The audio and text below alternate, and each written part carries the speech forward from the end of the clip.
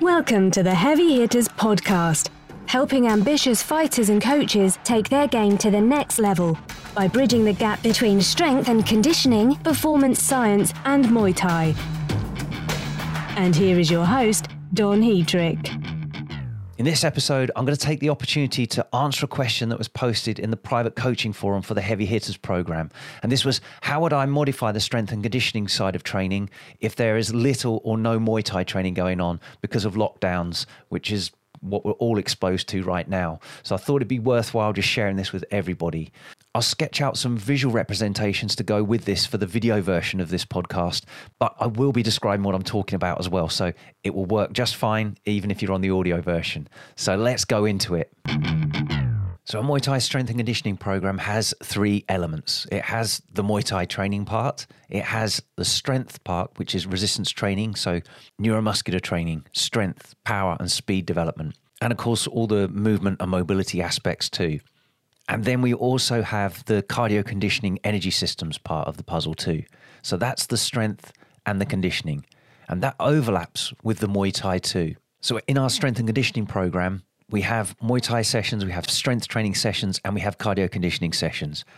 And although there is that overlap between all of them, they're designed to key into the aspects, the gaps that are left and not overlapped between the two all the time. And of course, at the moment, the Muay Thai side of this equation is a little light, or maybe even non-existent, completely gone altogether.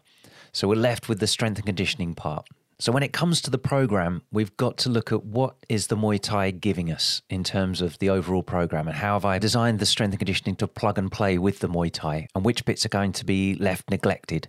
So the Muay Thai is predominantly technical skill and tactical applications of that.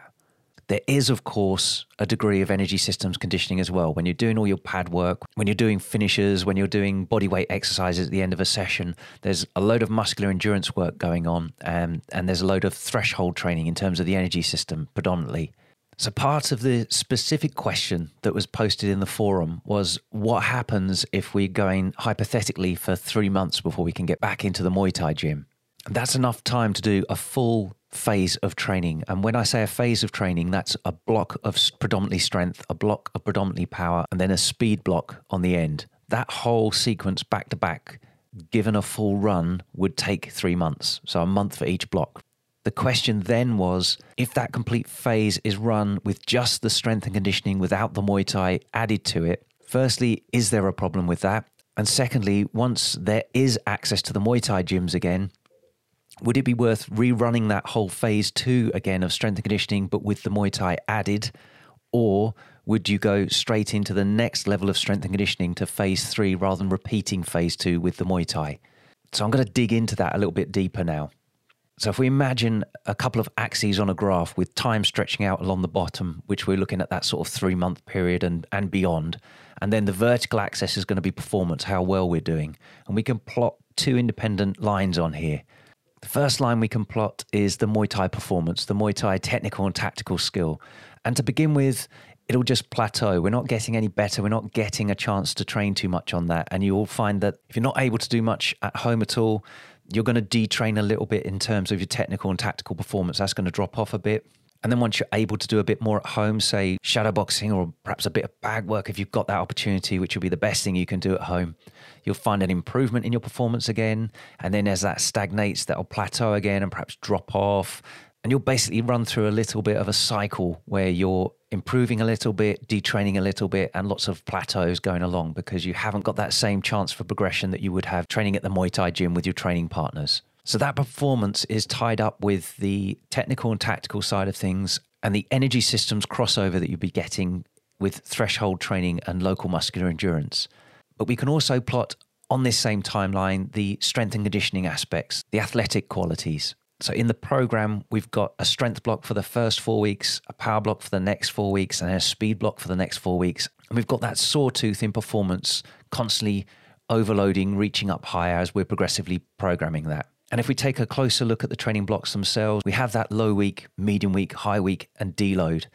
And then we break down those weeks into the days of the week. So we've got the Monday through to Sunday. And then in the program, I typically split that into morning and evening or afternoon training sessions as well. And my standard template uses 2 whole body strength training sessions, resistance training sessions, and 3 cardio conditioning sessions. And then the afternoons tend to be filled with as much Muay Thai training as you can get your hands on. That at the moment is just something we haven't got access to. So we're going to assume little or no Muay Thai training in the afternoons or evenings, which means we can focus on the progress of those athletic qualities, the strength, power, and speed, and the conditioning.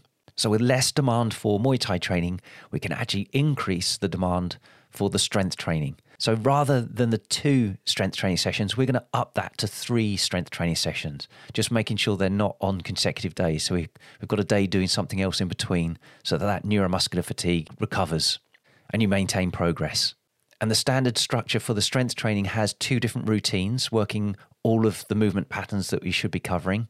So if we call those session A and session B, if you're doing 3 sessions a week, we're going to alternate which session you're doing. So rather than just being A and just being B each week, we're now going to work session A, session B, session A again. So in that first week, the low week, you're going to run through session A twice and session B once at that low intensity.